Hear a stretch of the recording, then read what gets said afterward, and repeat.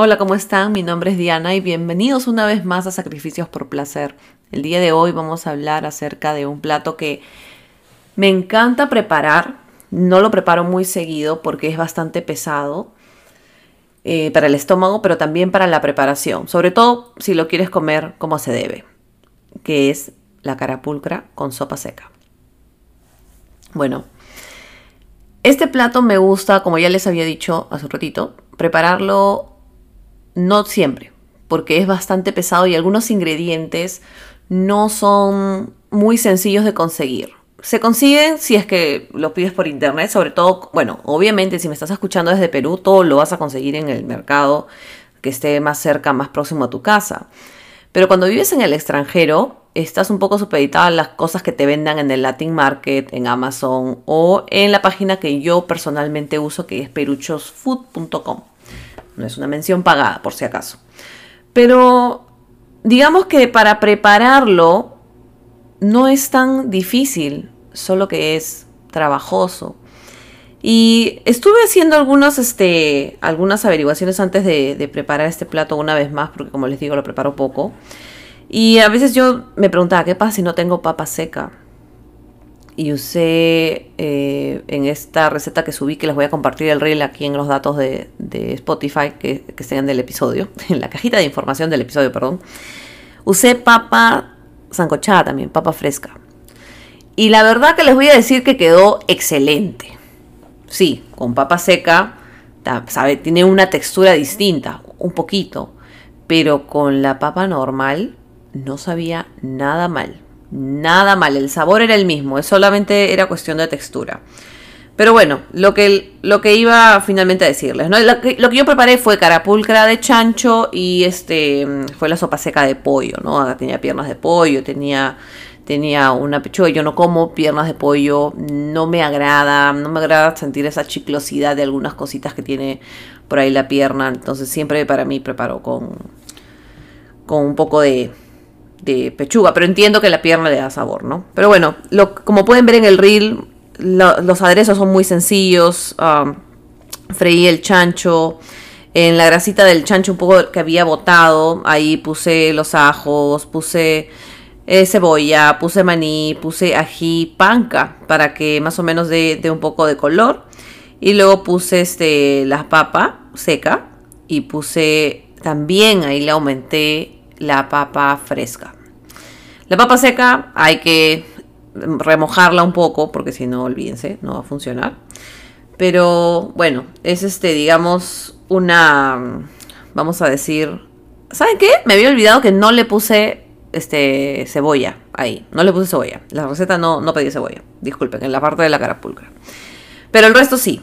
Y y aquí es un poco difícil conseguir maní molido. Yo voy al mercado en Lima. Bueno, yo vivía en Lima, ¿no? Voy al mercado para allá y sí, la verdad que sí consigo maní molido. Pero aquí pues hay que moler tu maní.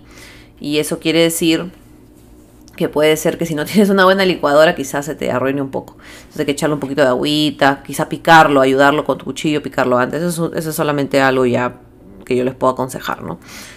Porque traté de picarlo un poco porque como era la primera vez que yo licuaba... maní, no quería que se me malogre.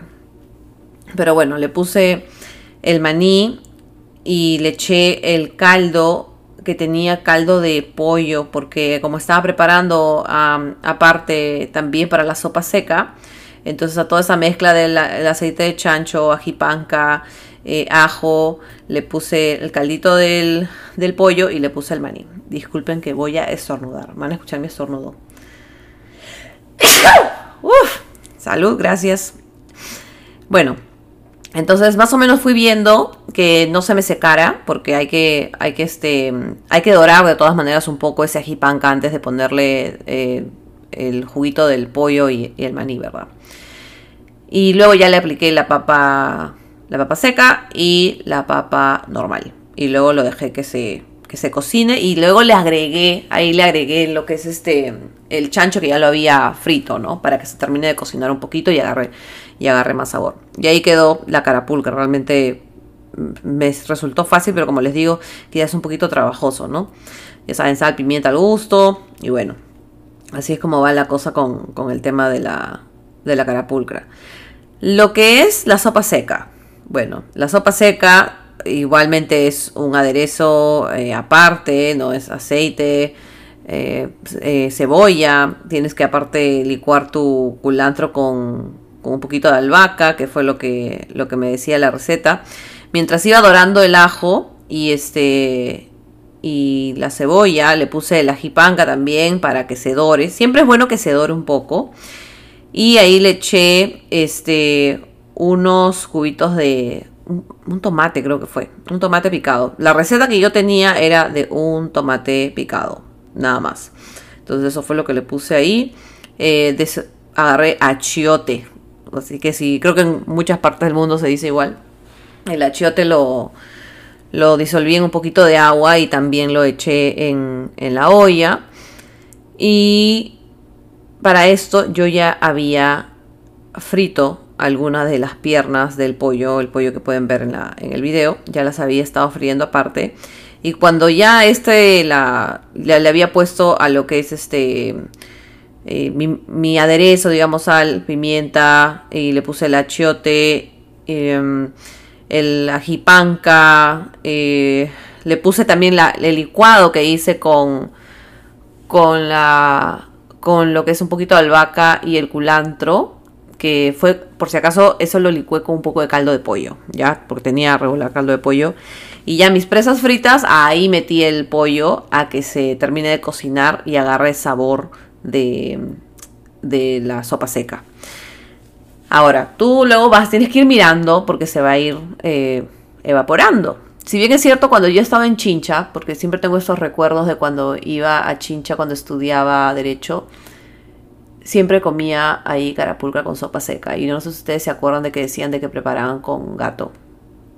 Bueno, nunca me tocó comer algo que me pareciera que fuera carne de gato.